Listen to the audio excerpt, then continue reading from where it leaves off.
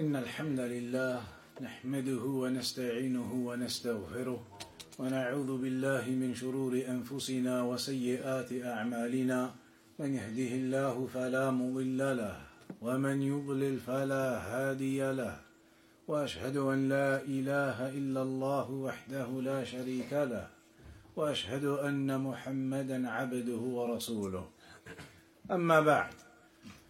So continuing then with Kitaab-at Tawheed, we have arrived now at the chapter Babu Bayani Shay'in min Anwa' al-Sihr, the chapter that will clarify some of the types of magic. Because you remember the last chapter that we did before Ramadan was a type of introduction into magic and the rulings regarding magic, the ruling regarding the magicians. And so here now in this chapter, he is going to discuss, the author rahimahullah, some of the different types of magic that occur and exist. Al-Shaykh Al-Fawzan حفظه الله تعالى mentions here مناسبة هذا الباب بعد الباب الذي قبله ظاهرة. The connection between this chapter and the previous chapter is obvious. And remember, if you're studying Kitaab-at Tawheed with precision, then one of the things you're supposed to know is how the chapters are connected to each other. In the curriculum at the University of Medina, they used to mention that as a point. How are the chapters connected to each other? Because Shaykh Muhammad ibn Abdul Wahhab, rahimahullah ta'ala, didn't just make 50, 60 chapters randomly. They are not just 50 or 60 chapters in random order with no connection to each other. Rather, they are ordered in a particular way, and chapters that are next to each other do have a connection one to another. So that is one important point for the Talib al-Ilm to recognize regarding the chapters of Kitaab-at Tawheed. The other important point they used to mention was, you must understand what the connection is between the title of the chapter and the chapter itself. Meaning they used to say, focus on the title that the Shaykh gives the chapter, then focus and think about the evidences he puts into that chapter to make a connection between what he is saying in the title of the chapter to the evidences that he gives, so that you then recognize the context of those evidences and what they are being used for. And this is the same as what they mention regarding Al-Imam Al-Bukhari. When you're studying Sahih Al-Bukhari, it's not just about the hadith and what does the hadith mean and what is the explanation of it. It's not just that. In Sahih Al-Bukhari, they say one of the key points of benefit is looking at the titles of the chapters. Why did Al-Imam Al-Bukhari give this chapter or that chapter this particular title or that particular title? Because the titles give you the real understanding of what Al-Imam Al-Bukhari is trying to show you from the hadith in that chapter. So many people may be ignorant of that when they are looking in Sahih Al-Bukhari. It's just about the hadith. قال النبي صلى الله عليه وسلم XYZ. Okay, the hadith is there. And you read it. But you will not have fully comprehended the meaning of it until you look at the chapter title Al-Imam Al-Bukhari gave to that particular hadith. Because his chapter titles are highlighting what he intends to show you and the understanding he wants you to get from this particular hadith. And it's very complex and very fine and very precise. They say the title headings of Al-Imam Al-Bukhari in Sahih Al-Bukhari the fiqh behind them is of a high level. That sometimes you see the chapter title and then you see the hadith and you read the hadith and think there is no connection between this hadith and the title Imam al-Bukhari has given the chapter. You think there's no connection. Why is the chapter called such and such? And then he's put this hadith into it that's got nothing to do with that chapter title.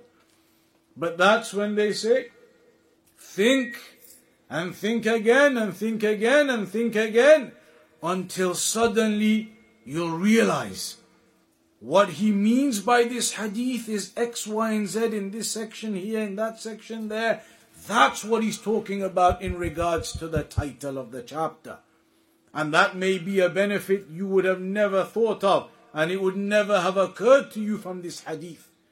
That's why they say Al-Imam al-Bukhari, his fiqh in his chapter titles is knowledge in and of itself. So here as well, they used to say as part of the curriculum, and they would test you in the final exam, they would say this particular title of the chapter was Bayanu Shay'in min Anwa'i Sihr. What were the narrations in that chapter and how are they from the types of magic? Why are they in this chapter known as the types of magic? How is this hadith an evidence for a type of magic? How is that ayah an evidence for a type of magic? That's the way to properly be studying Kitaab-at Tawheed. So here the Shaykh says the connection of this chapter to the previous chapter is obvious. لأنه في الباب الذي قبله بين ما جاء من الأدلة في كتاب الله وسنة رسوله في حكم السحر وحكم الساحر. فتطلعت الأنظار إلى أن يعرف الناس ما هو السحر وما هي أنواعه حتى يتجنبوه. So now that you have learnt about the severe ruling upon magic and the severe ruling upon the magicians in the previous chapter, the obvious thing that you would want to then know is what are the different types of magic then, in order to be able to stay well away and protect yourself from all of those forms or falling into any of them yourself. ومن ثم يتعين على العلماء وطلبة العلم أن يبينوا للناس الحق والباطل، أن يبينوا للناس الحق وأدلته، وأن يبينوا للناس الباطل وأدلته وأنواعه، من أجل أن يأخذوا بالحق على بصيرة وأن يتركوا الباطل على بصيرة، وإلا فإنه إذا لم يبين الحق والباطل التبس على الناس وظنوا الحق باطلا والباطل حقا. So the Shaykh says it is necessary absolutely upon the scholars and the students of knowledge to clarify to the people the truth and the falsehood, to clarify to the people the truth with its evidences. In the three fundamental principles, what do you learn? معرفة الإسلام بالأدلة, knowing your religion of Islam with the evidences. Sometimes a person can sit there and talk and talk and talk, but if there's no ayah being quoted at all, no hadith being quoted at all, then your speech is very general and loose. It is not the style of speech that you see and hear from the scholars. You look at those al-ijabat al-mukhtasara they make of a Shaykh al-Fawzan, those 60-second clips, 2-minute clips, where they present questions to him. Shaykh such and such says X, Y, Z. Short 60-second answers, the Shaykh gives 2-minute answers. But every single one of those short 60-second, 2-minute answers he gives to the questions being brought to him, all of them will have some ayah as the evidence to what he's saying, or some hadith as the evidence to what he's saying. So it is about clarification with evidence. That's what distinguishes the talib al-ilm from the common person. The talib al-ilm needs to memorize, needs to have that artillery, as we learned in Kashf al-Shubuhat. You need to have your silah, your armory. Your armory isn't just speech. It is evidences, proofs that you can use to clarify the truth. So the Shaykh says it is upon the scholars, upon the students of knowledge, to clarify the truth and the falsehood, and to clarify that to the people the truth with evidences, and to clarify to the people the falsehood with evidences, and the various types of that falsehood. And he is saying all of that in the context here of all of these types of magic, that you clarify to the people the different types of magic with the evidences, with the ayat, with the ahadith, so that they are upon knowledge, and so that truth and falsehood does not become confused upon them, and that they do not think that the falsehood is the truth, or that the truth is falsehood. ومن هنا يتعين على الدعاة وعلى الخطباء في المساجد وعلى المدرسين أن يعتنوا بهذا الأمر وأن يبينوا للناس أمور عقيدتهم وأمور دينهم. The Shaykh says it is also therefore a requirement for the du'at, for the ones who do the khutbah, the khutaba, for the teachers. It is a requirement and necessity upon them that they give importance to these affairs, and that they clarify these affairs to the people regarding the aqidah and regarding the affairs of their religion. That those who are du'at, who are the ones who give the khutbah, the khatib, the ones who are teachers, that they give importance to this knowledge, to this truth, with evidences, and clarify the aqidah to the people. ومما حمل المصنف أيضا رحمه الله على عقد هذا الباب أن هناك خوارق تجري على أيدي بعض الناس خارج عن الأسباب المعروفة، مثل المشي على الماء والطيران في الهواء والإخبار عن الأشياء الغائبة وإحضار الشيء البعيد. And also, he says, one of the reasons why Shaykh Muhammad ibn Abdul Wahhab has put this chapter here in Kitaab-at Tawheed is because in reality you see things happening that are out of the ordinary. You will see, for example, a person walks on water, or you will see that a person floats or flies in the air, or that a person can inform you of things that are unseen from here, or that he puts forth and brings something that is at a distance and suddenly manages to bring it there and then.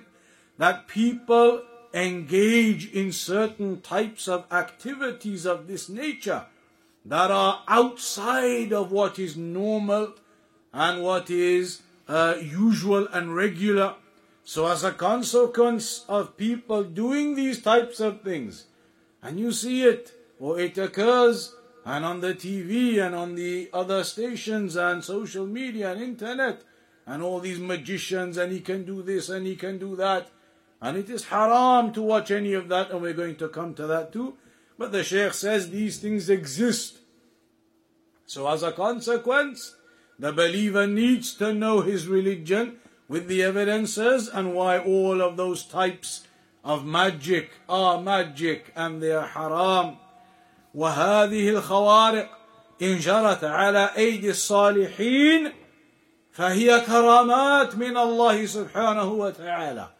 However, if some of these extraordinary things occur from an actual righteous, pious man, genuinely, then it is not going to be considered as magic. That righteous, pious, sincere man, genuinely upon that way, he isn't engaging in magic if something like this occurs for him. That is known as, in some of the books of Aqidah, you'll come across it, the Karamatul Awliya. That Allah subhanahu wa ta'ala sometimes allows and decrees for extraordinary things to occur to the awliya of Allah. Extraordinary, that is not from the ordinary things. In Sharh Usul I'tiqad Ahl Sunnah wal Jama'ah of Al-Lalikai, there is a narration of one of the, as it's mentioned, from the awliya of Allah, righteous man. He was once passing through a jungle, and a lion came before him to attack him. But that he spoke to the lion, I don't remember the exact narration of what occurred, but that he spoke to the lion or something of that nature, and the lion stepped down and walked away. A normal person now, a lion comes up to you, wants to eat you, you're not going to put your hand out or something, it's going to quietly put its head down and walk away. So this was considered, and it's mentioned in the book of Al-Lalikai as one of the karamat of the awliya, that this was something Allah bestowed upon that righteous man, that he was able to repel that lion like that, and the lion stopped and walked away and didn't do anything to him. Whereas normally the lion, ready to come and pounce, would jump up on you and take you. So then, and that's not even a big example. That isn't even a huge example. There are other examples even greater than that of extraordinary things occurring for the true awliya. If that occurs, it is from the karamat of the awliya, from those miracles that Allah allows to occur for some of His awliya.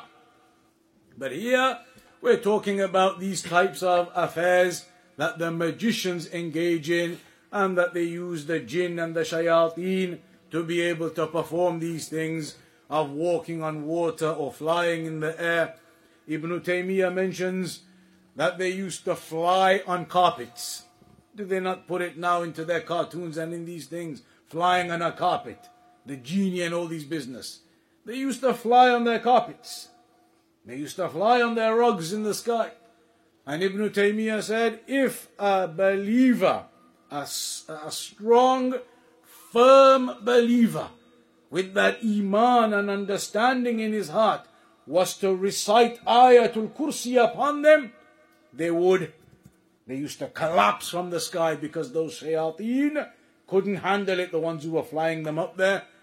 The person of iman, with the true strong iman, knowing what Ayatul Kursi is, knowing the meanings in it, knowing that there are multiple names of Allah in Ayatul Kursi, at least 5 names of Allah in there, over 20 sifat, attributes of Allah in there, knowing all of that, recites it upon them. Ibn Taymiyyah said they would collapse. They would collapse to the ground. They wouldn't be able to maintain their flight upon their magic and with the shayateen. So here the Shaykh says, because these things occur and they exist, it is upon the student to know what these different types of magic are, so that you can rebuke that, and you can refute that, and you can clarify that to the people. وقد تجري على أيدي الكفرة والفساق والمنافقين فتكون هذه الخوارق شيطانية يفتنون بها الناس ويلبسون بها على الناس، وهي إما سحر وإما بسبب استخدام هؤلاء الفساق للشياطين، فيخدمهم الشياطين بهذه الأمور التي ليست من مقدور بني آدم. So as for the disbelievers, when they engage in those activities of flying in the air, walking on water, etc., then they are doing that either by magic or by the usage of the shayateen who are helping them to do those affairs, things that the shayateen can do that humans cannot do. That they can lift them up into the air as though they are flying then, or that they are flying then, or other affairs of that nature the shayateen can do but humans cannot. وإما أن لها أسبابا خفية لم تظهر للناس من حيل يعملونها. Or it could just be that they are illusions, as we mentioned. They are doing something, it appears as though it's happening, but it's an illusion. It's rigged, as they say, in a certain way. It looks like they are being crushed and their body's being crushed by a truck or something, but really the way it's been done and the angle of their body and the way the ground is and the way the truck goes over them, it's not really putting pressure on them, things like that. Illusions to make it look like something amazing is occurring and it's not. So it could be any one of those types. فَمِنْ أَجْلِ الْتِبَاسِ الْحَقِّ بِالْبَاطِلِ في هذه الخوارق أراد الشيخ أن يعقد هذا الباب ليبين أن هذه الخوارق من السحر وليست من الكرامات. So in order to clarify that these types of extraordinary things that the disbelievers, the fusaq, the kuffar, they engage in, that they are magic or from the shayateen, etc. To clarify that, so that there is no confusion that these extraordinary things they are doing, there is no confusion that they might be from the karamat of the awliya.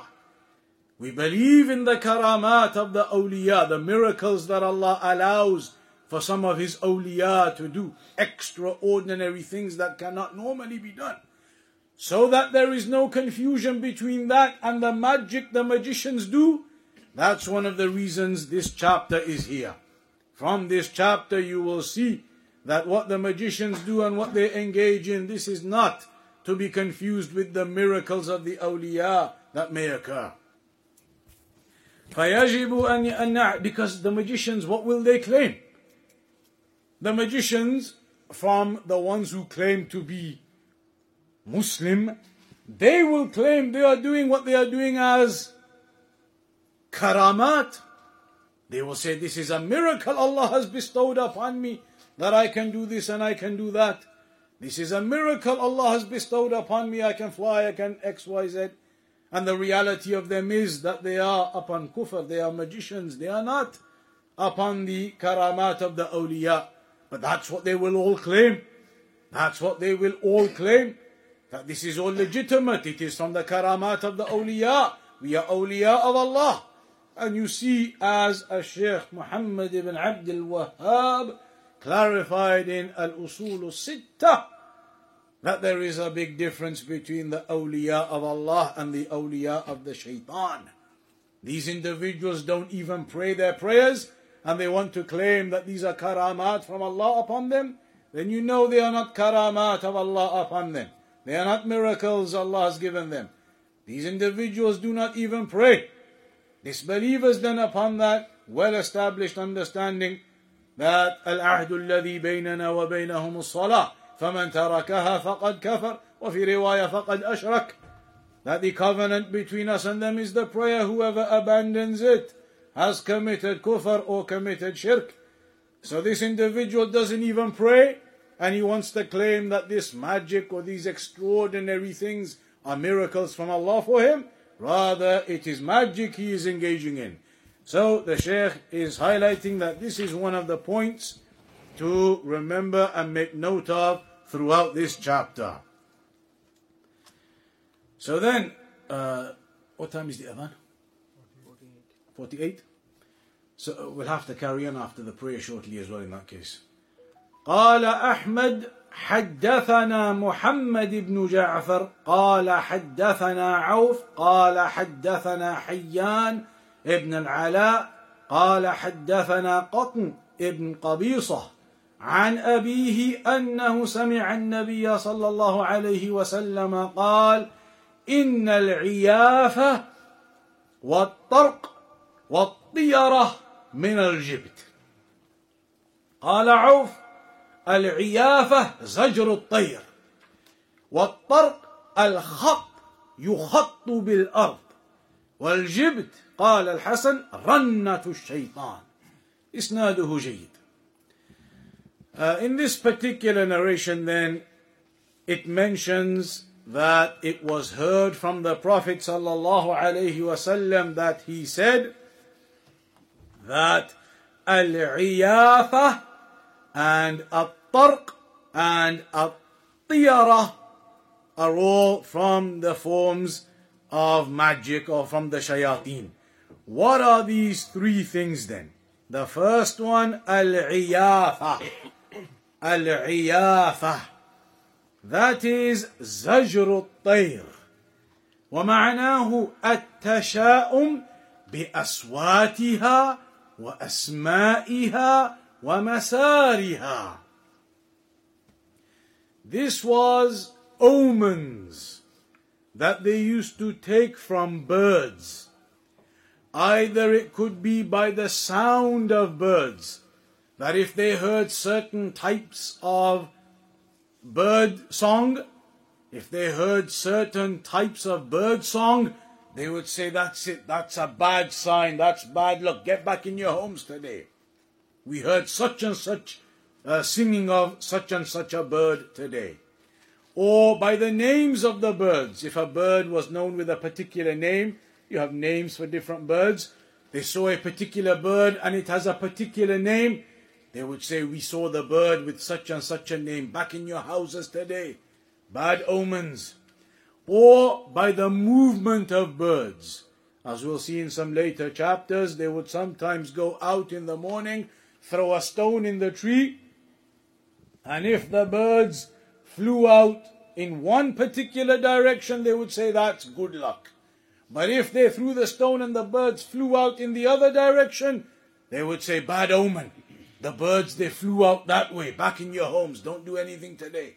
Don't go to your market today. Don't do your business today. So this was the bad omens that they would take from birds. That is al-iyafa. The second one, at-tarq. At-tarq, al-khattu yukhattu fil ard. من أجل استطلاع الأمور الغائبة. They used to draw lines in the sand, or a line in the sand, and they would say this was a means of opening up the doors to the unseen. A bit like when they look at the lines on your palms, the palm reading, and the lines, they tell us what's going to happen in your future. So they used to draw a line in the ground, saying that this line is a means of opening up knowledge of the unseen affairs to us. وَهِيَ طَرِيقَ جَاهِلِيَّة. That's what they used to do in the ignorance. وَهُمْ لَا يَعْلَمُونَ بِهَا الْغَيْبِ ذَاتِهَا. And they never used to learn any of the unseen via that method. وَإِنَّمَا الشَّيَاطِينَ هِيَ الَّتِي تَأْتِي لَهُمْ بِمَا يُرِيدُونَ إِذَا تَقَرَّبُوا إِلَيْهِمْ بِالْعِبَادَةِ. Rather, the shayateen would come to them when they drew this line and inform them of certain affairs of the unseen. So it was not that the line or anything was doing it, but the shayateen and this evil was occurring. Allahu Akbar, Allahu Akbar. Allahu Akbar, Allahu Akbar.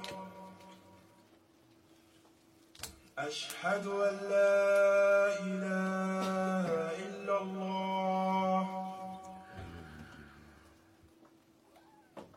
أشهد أن لا إله إلا الله.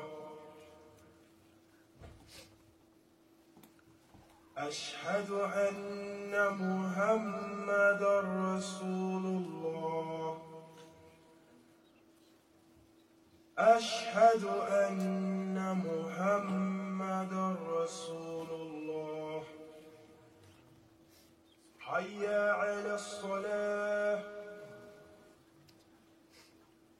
حي على الصلاة. حي على الفلاح. حي على الفلاح. الله أكبر. أكبر الله أكبر لا إله إلا الله.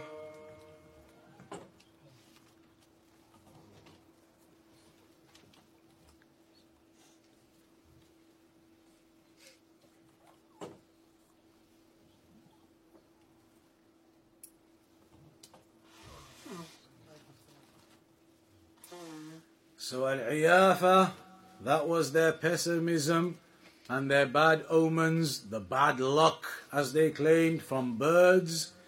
The at-tarq was when they drew the lines, claiming that this brings them knowledge of the unseen, and that was from the shayateen doing so, misguiding mankind. And the third one mentioned is at-tiyara. At-tiyara, it is similar to the al-iyafa in terms of the omens that they took from birds. And there's going to be a specific section coming up on that later.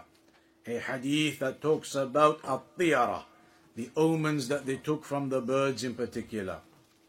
To the extent sometimes they would say, if they went out of their homes and they saw a bird with only one eye, maybe something happened and the bird lost an eye, they saw a bird with one eye, they would say, bad luck, omens. It's an omen. Go back into your homes, I saw a bird with only one eye. And of course we know none of this has any basis to it. And then it says at the end, وَقَالَ الْحَسَنُ وَالْجِبْتِ قَالَ الْحَسَنُ رَنَّةُ الشَّيْطَانِ. That the jibt, it is the sound of the shaitan. And the meaning of the sound of the shaitan, صوت الشيطان يشمل أشياء كثيرة منها الأغاني والمزامير. Music and the beautified voices in the singing that they do, that can all be from the meaning under of the voice of the shaitan. And also, generally speaking, the voice or the sound of the shaitan is basically all false speech. All false speech, all of the speech of kufr and shirk, that is al-jibt, that is rannatu shaitan. So three things have been mentioned there as forms and types of magic. The al-iyafa, with the omens of the birds, the omens with their lines, the omens in regards to where the birds fly and which way and the sounds they make. All of these types of things, they would consider them as omens, as types of magic that they believed in. وَكُلُّهَا مِنْ أَنْوَاعِ السِّحْرِ. All of these are in reality types of magic. لأنها من الجبت والجبت السحر كما سبق. فالسحر إذن كلمة عامة تجمع شرورا كثيرة إما قولية وإما عملية. So magic is a comprehensive term. There are many types of evils that come under the banner of magic. There are many types of different evils that come under the banner of magic. We'll pause for the prayer and then we'll just do a couple more narrations after the prayer as well. Insha'Allah ta'ala. وصلى الله على نبينا محمد وعلى آله وصحبه وسلم. الحمد لله والصلاة والسلام على رسول الله وعلى آله وصحبه ومن والاه. So in the next hadith of the chapter, عن ابن عباس رضي الله عنهما قال قال رسول الله صلى الله عليه وسلم من اقتبس شعبة من النجوم فقد اقتبس شعبة من السحر زاد ما زاد. رواه أبو داود وإسناده صحيح. In this narration now then, it mentions from Ibn Abbas radiyallahu anhuma that the Prophet sallallahu alayhi wasallam said, من اقتبس شعبة من النجوم, that whomsoever learns about the stars. And the meaning of it is, of course, how people use the stars and the movement of the stars to say that it impacts upon events on the earth. That if a star moves like this or a star comes up over there in the sky, then it indicates events that are occurring on the earth, that they cause these events on the earth. And that type of affair is mentioned as prohibited, because in the hadith it says, whomsoever learns that type of knowledge regarding the stars, and it comes into all of the other affairs of star signs and everything, then that type of person has learnt a branch from the branches of magic. He will increase the more he learns of that. So here Shaykh Al-Fawzan says, من اقتبس شعبة يعني تعلم. الشعبة الطائفة أو القطعة. That whomsoever learns that type of so-called knowledge of the stars and their connection to the affairs of the earth and how they create and cause affairs of the earth, then that type of knowledge, believing that events on the earth occur as a consequence of the stars and what is happening with the stars, then that is a branch from the branches of magic. التنجيم معناه اعتقاد أن النجوم تؤثر في الكون. To believe that the stars impact on what happens in the earth. كما قال شيخ الإسلام ابن تيمية هو نسبة الحوادث الأرضية إلى الأحوال الفلكية. That it is to attribute worldly events to the stars and their movements and how they appear, to say that because of those things this happened on the earth and that happened on the earth, connecting events and saying they are caused by the stars and their movement and their appearance and their alignment, etc. ولا تزال آثار هذه الخصلة الجاهلية في عصرنا الحاضر فيما يظهر عند المنجمين والذين يذهبون إليهم، وبما يكتب في بعض الصحف والمجلات من أحوال البروج، لأن نسبة هذه الأمور إليها في طلوعها أو غروبها أو إلى الأفلاك في تحركها شرك بالله عز وجل، لأن الذي يدبر النجوم ويدبر الأفلاك ويدبر الكون كله هو الله، فيجب أن نؤمن بذلك. So the Shaykh says the impact or the consequences of this type of belief that existed previously and has continued to exist, the impacts and the consequences of that are seen to this day. It is seen and it is apparent to this day how some of them, they attribute events of this earth to the stars and their movements and their alignments. And he says, you see in some newspapers and magazines and those types of publications, how they write about the state of the stars and their movements and their alignments. And he is perhaps referencing what you find in newspapers and magazines with star signs. The people, they read their star sign, Capricorn and Cancer and Sagittarius and all these things they call them, So they read their star sign. This is going to happen and that is going to happen. And you're going to find this occurring in your life and that occurring in your life.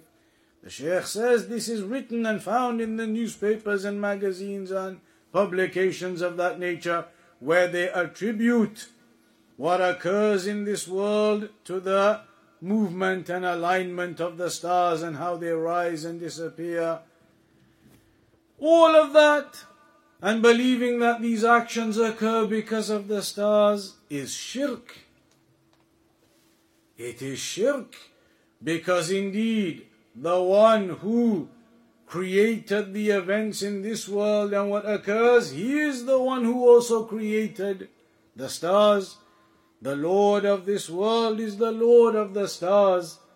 So the one who believes the stars are impacting and creating these affairs, then that is shirk. أما النجوم وأما الأفلاك وأما جميع المخلوقات فليس لها تدبير وليس لها إحداث شيء أو جلب نفع أو دفع ضر إلا بإذن الله.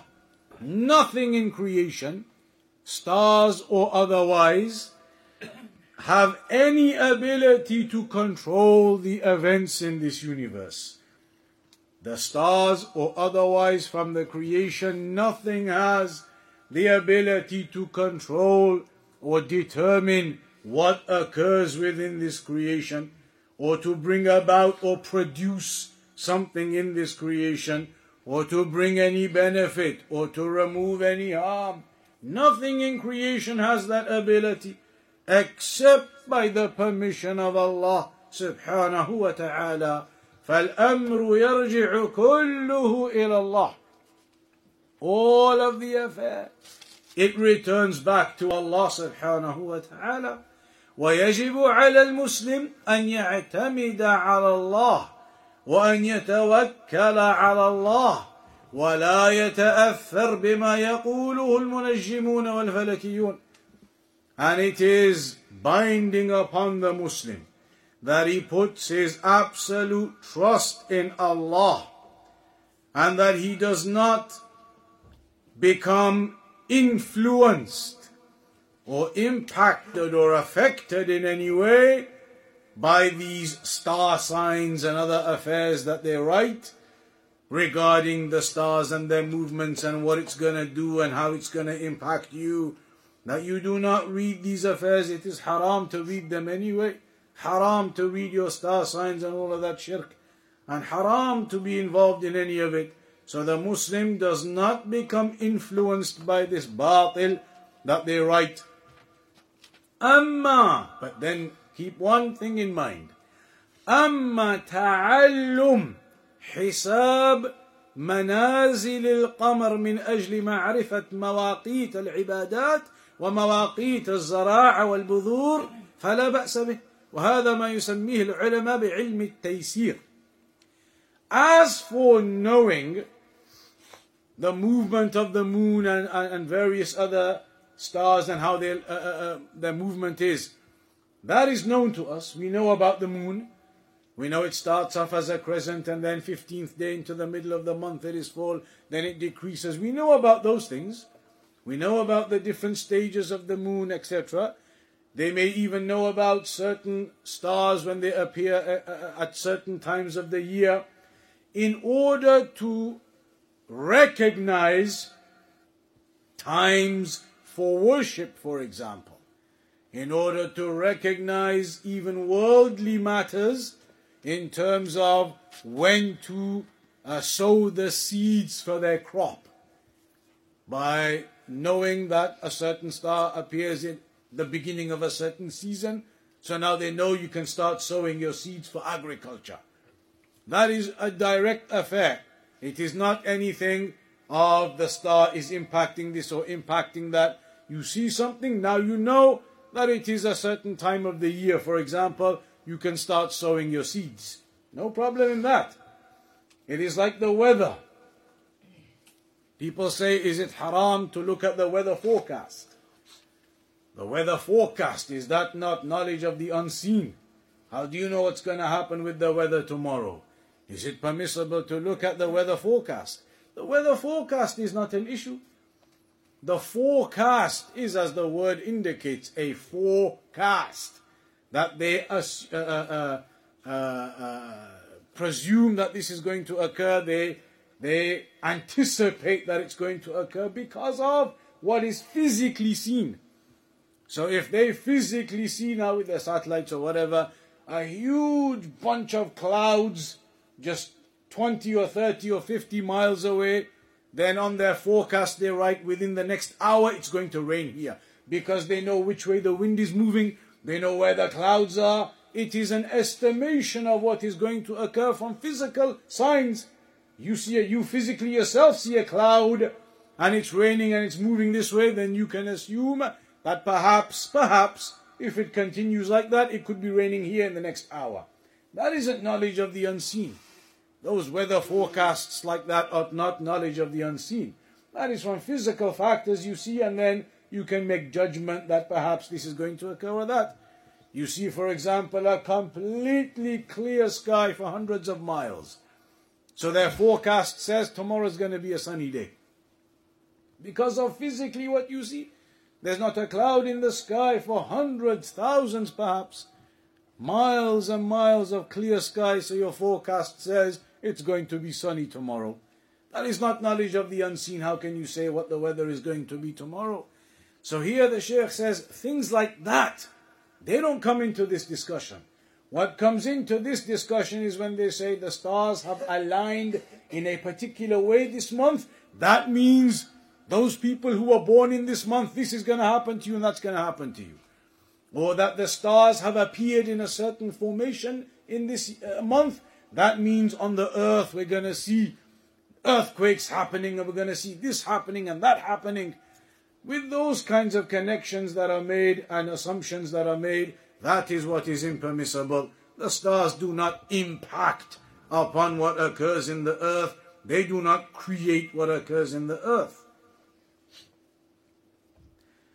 So then it mentions, whoever learns that has learnt a branch of magic. That is a branch of magic. فَقَدْ اقْتَبَسَ شُعْبَةً مِّنَ السِّحْرِ وهذا هو الشاهد من الحديث للباب حيث دل على أن التنجيم نوع من أنواع السحر. So we have learnt therefore from this narration that with the stars and the affairs they believed in, that is a form of magic. زاد ما زاد, it says at the end, كل ما زاد من الاقتباس زاد من السحر. Meaning the more a person gets involved in that, in the stars and their movements and how they line up and it means this and it means that, the more you get involved in that, the more you're getting involved in magic. The more you're becoming deeper and deeper into those affairs of magic. فَمُقِلٌّ وَمُسْتَكْثِرٌ. So there'll be some people who are lesser involved in it, and there'll be some people who are more deeply involved in it.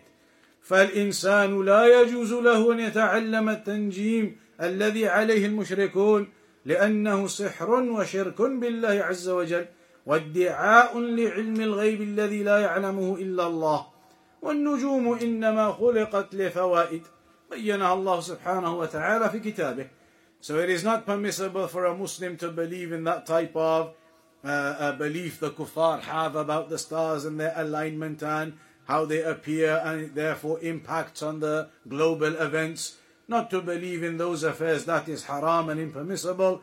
And the Shaykh says the stars have been created for specific reasons that have been highlighted in the Quran, and those reasons have been highlighted in the Sunnah also. They are that the stars were created for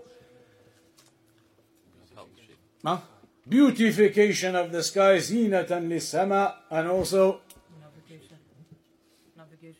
navigation, alamat, you can guide the ships and other things. There's the North Star, there's this, there's that. And also, rujuman lishayateen, as missiles against the shayateen. So that is where we'll conclude on for today then. Inshallah ta'ala, we'll carry on with the rest of the chapter from next week. Next week we should be okay because Maghrib is going to be pushed further back. So we should have enough time to be able to get the full lesson in before Maghrib. try and arrive as close as possible to 8 p.m. And we'll start as soon as we can, straight after 8 p.m. inshallah. Any questions or anything?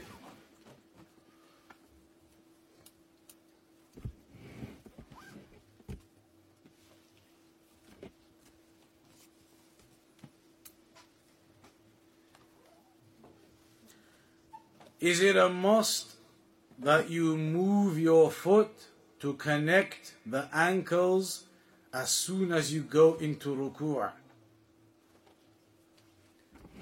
When lining up for the prayer, then it is mentioned from the sunan is that the imam, as a responsibility upon the imam, that he is supposed to make sure that the rows are straight, and he can do it himself or he can appoint someone to do it.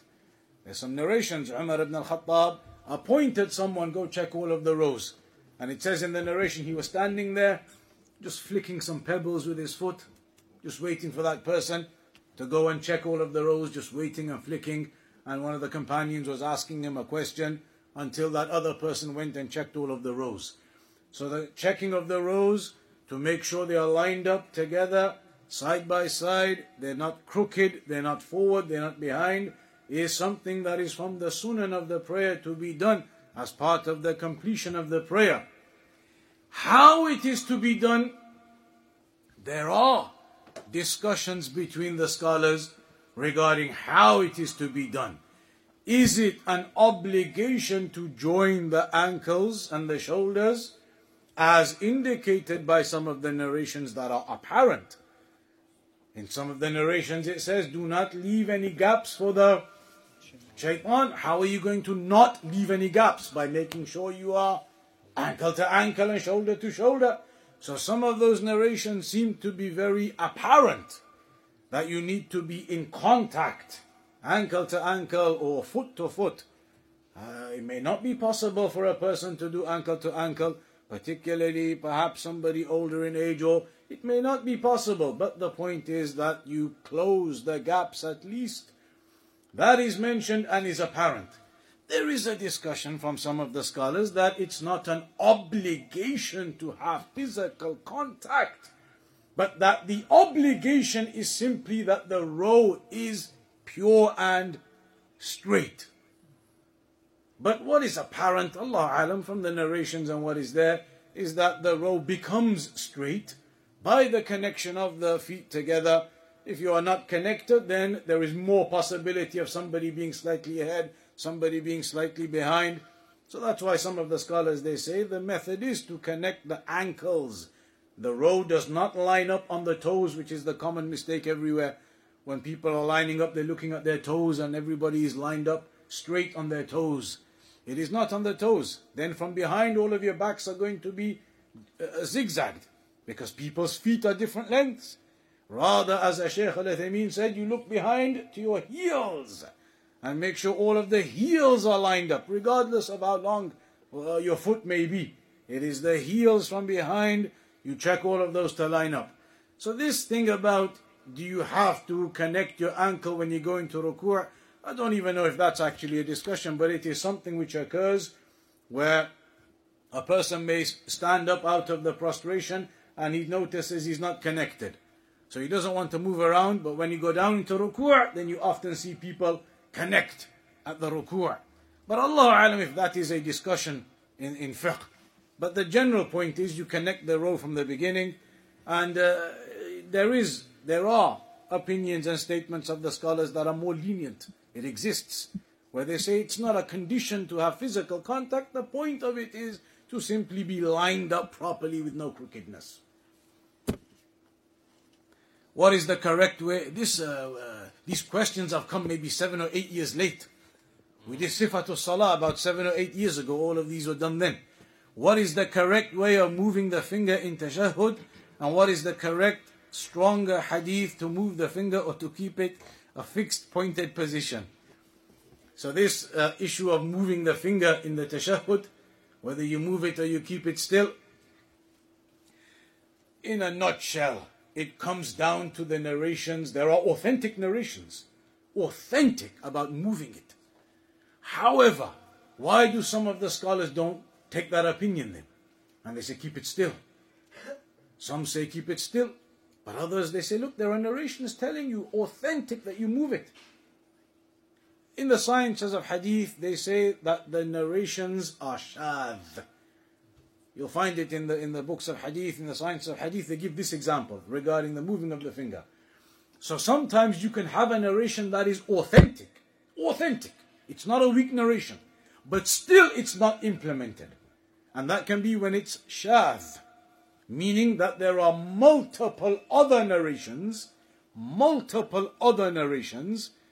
indicating something else, and then one narration which is also authentic in the chain of narration, everything, it's authentic. But it's saying something else, and there's no way to combine them. So with your finger, you cannot have it still and also at the same time be moving it. It's one or the other. You can't keep it still, you can't be still and moving at the same time. So there's no way to combine that in one go, in one action. In one action, you're either keeping it still or you're moving it. So they say there's no way to combine this. We have multiple narrations on one side and one narration on that side. So that, they say, we're going to say is shadh. Meaning it's an authentic narration, but it is overwhelmed by all of these other authentic narrations that indicate something else. So that's basically what it comes down to, whether you keep the finger still or you move it. Some of them who refuse, they will say it's shadh. That narration cannot be implemented. There are multiple other narrations that indicate otherwise. And I forgot, either Sheikh Muqbil or Sheikh Al-Albani. One of them said, if this narration isn't shadh, then I don't know what is shadh in the dunya. That if this narration isn't one of those that you cannot implement, then I don't know which narration you're going to say is actually shadh. So there's a difference over that, regarding whether it is to be done or not. If you read Shaykh Al-Uthaymeen's Sifat al-Salah, he says you move it. You move it. And there are differences about how you move it as well then, if you take that opinion. Some of them say it is only at the points where you do the glorification of Allah subhanahu wa ta'ala, only at those points you move it. Some scholars even have the opinion, in between the two prostrations you have your finger up. It's not just flat hands. So you've got a few differences on that. But as a starting point, you have the two books in English available if you don't speak Arabic. The Shaykh Al-Albani one and the Shaykh Al-Uthaymeen one. And they are two very different books on Sifatul Salah. Shaykh Al-Albani one is a bit more difficult anyway because of the style. But there are two different opinions in a lot of issues. So that's somewhere you can have a read of in the Shaykh Al-Albani version, a Shaykh Al-Uthaymeen version, to get a general idea of these topics of the prayer. Anybody else?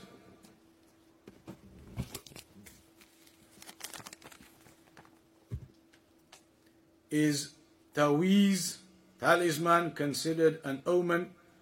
If you see someone wearing the taweez, talisman, that you do not know what is the best way to advise?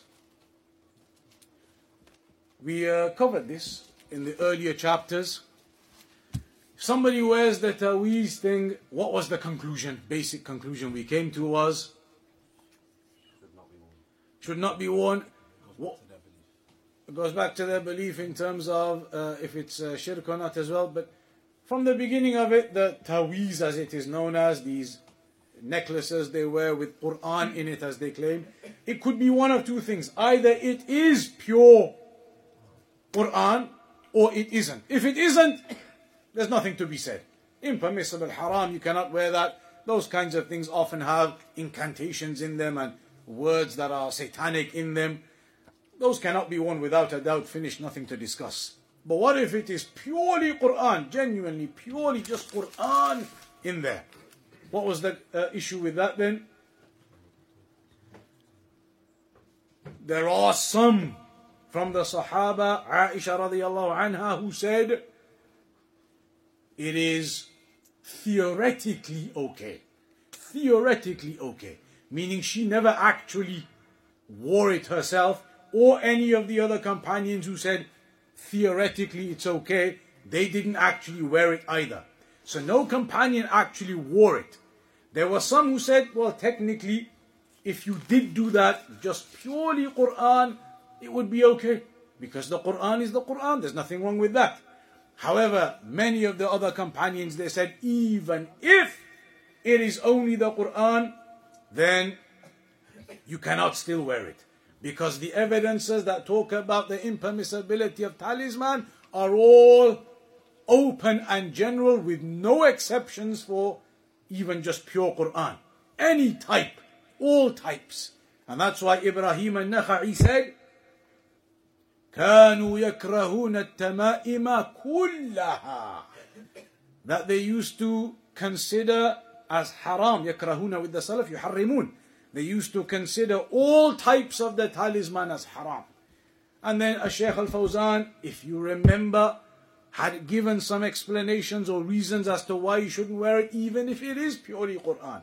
Because even if you say, but Aisha radiallahu anha and some companions said it's okay, they said it's okay firstly and foremostly upon the one who wears it with absolute sound aqidah.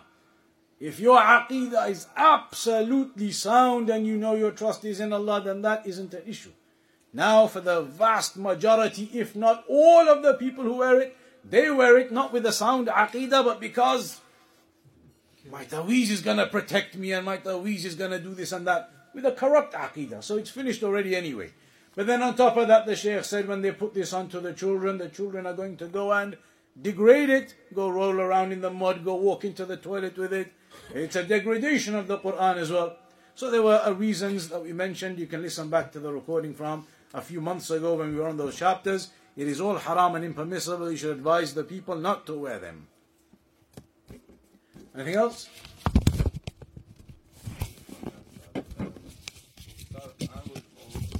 You know as well, when you write questions, that's a whole paper wasted. You know, in Medina, when the students used to write questions, you wouldn't even waste that top line. It would be, the top line would have 2 sentences in it. This top line, you would squeeze 2 sentences in it. This question would be in that top line.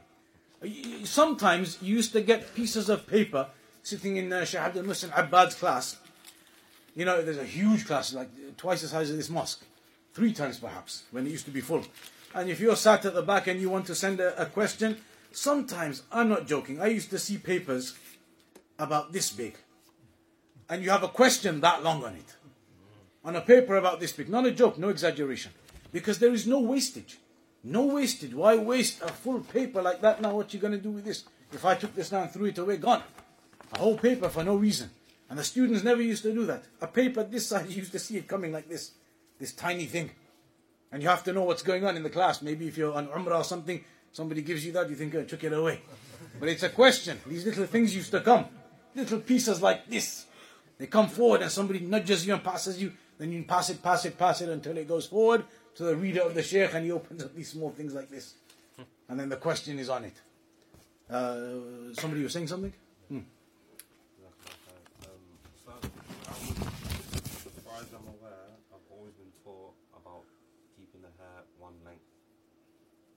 Recently, some talk came about there being a difference of opinion. It's a matter of fiqh. Is something you can tell us about that? The narrations are there in the books of fiqh as well. If you go to the books of Sunnah, Al-Qaza', it's spoken about. The general principle is that the hair should be kept. It doesn't have to be absolutely one length, but that it's supposed to be of a similar length throughout. That it is not visibly of different lengths.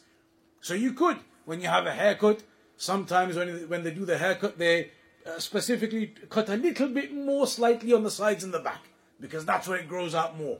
And the top of it may be a little bit less than what they cut on the sides and the back. But when you look at it, you can't see any visible difference in grades or shades. No problem with that. It's not a must that it must be absolutely of equal length everywhere. The point is that there's no visible differences in grades and shades. That is the basic concept of it. That is mentioned in the books of fiqh. You go to Bulugh al-Maram, these are the books of fiqh. In the books of hadith, you'll find it in the chapters regarding, probably in the chapters of garments and clothing, and other chapters about the hair and what is permissible and not. But these kinds of discussions people are bringing up, and I haven't looked into them, but I've heard people are bringing up these discussions. firstly you have to think to yourself, why is a person so keen, so enthusiastic that you want to try and prove you can have hairstyles which are blatantly these days copied from the kuffar anyway. You have your sides all shaved to a grade 1, basically nothing there, and then you have thick, proper hair at the top. There are clear and blatant 2 levels on your hair, because qaza' doesn't even have to be shaved necessarily. It can be 2 blatant and obvious different levels that comes within the subcategories of it. So it makes no sense that the people want to try and prove it's permissible. Do you love the hairstyle to that degree? You love this hairstyle to that degree. You want to shave your sides and then keep the top. And with all due respect, Allah alam, but it looks ugly. I don't know how people, Allah alam, what's going on. In the olden days, you remember 30 years ago, like in the 90s, there was the tram lines, they used to call it. Nobody knows, Allah alam, in those days. When you in the 90s, you remember, they used to do the tram lines, like a train track. So you cut your hair, then they make 2 lines that go all the way around. Just 2 thin lines, the tram lines. And that was a fashion. They used to be the undercut. So you have all of your long hair, but really now they do it as well, this type of thing. And underneath it's all shaved. But at the top there's a big bunch of hair that's coming down. But if it flies away, you see all of this is bald and shaved underneath. All of these strange haircuts, strange styles that the people have. With your hair in Islam, you honor it, you comb it as the Messenger used to do, you oil it as the Messenger used to do, you have respect and honor with your hair, and you do not imitate the fashions and the trends. So Allah alam why the people are getting into this debate and discussion, but the basic thing is you keep your hair to the levels where there is no clear discerning difference. You cannot see the different grades, it is mixed and together. That is the way the hairstyle should be. You can have it long, you can have it shaved short, grade 2, grade 3, grade 1 if you want. It is not, as some people think, that if you cut it to a grade 1 or a grade 2, then you are imitating the Khawarij. It is not the case. It is permissible to do that hairstyle. I remember asking Sheikh Abdul Muhsin al-Abbad one time, I said about the hair, that is it permissible to shave it down to grade 1 because people say it resembles the Khawarij. And he said, no, that isn't the case. That isn't a resemblance of the Khawarij. It is widespread, it is known. You can do that with your hair. It's permissible, it's not a problem. You want to have it at grade 1, grade 2, no problem. Grade 3, whatever it might be. You want to keep it short like that, that isn't considered resemblant of the Khawarij. And some people, mashallah, now at the age where you have no choice anyway. So, that is that. Anything else? So we conclude upon that then.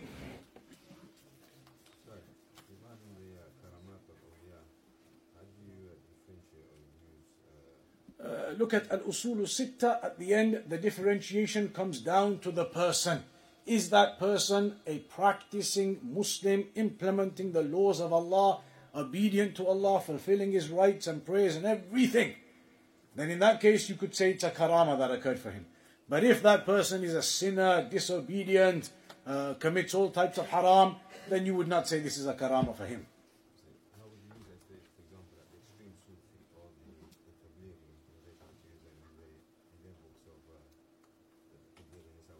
the Well, that's it. In their books, when you examine their stories, their imams, they are clearly not from the awliya in the first place. Some of their imams believing that they don't even have to pray anymore. Other imams narrating all types of batil stories, that these people were upon completely misguided aqidah, misguided practices. They could not be from the awliya of Allah who were given karamat.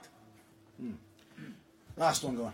What if someone thinks that person's doing magic and they you mention narrations where the person's killed straight away without even mentioning, so they can make... No, but like we said here, it's not going to be you who implements that immediately.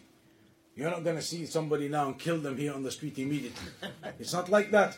With all of these rulings now, it has to be under the proper method of the ruler who's going to establish that upon the person, upon the magician. You report it to the authorities. You're not going to be able to implement that. We'll conclude upon that for today. Inshallah ta'ala, next week, 8 p.m. We'll try and start on time so we can get the full lesson in before Maghrib, inshallah.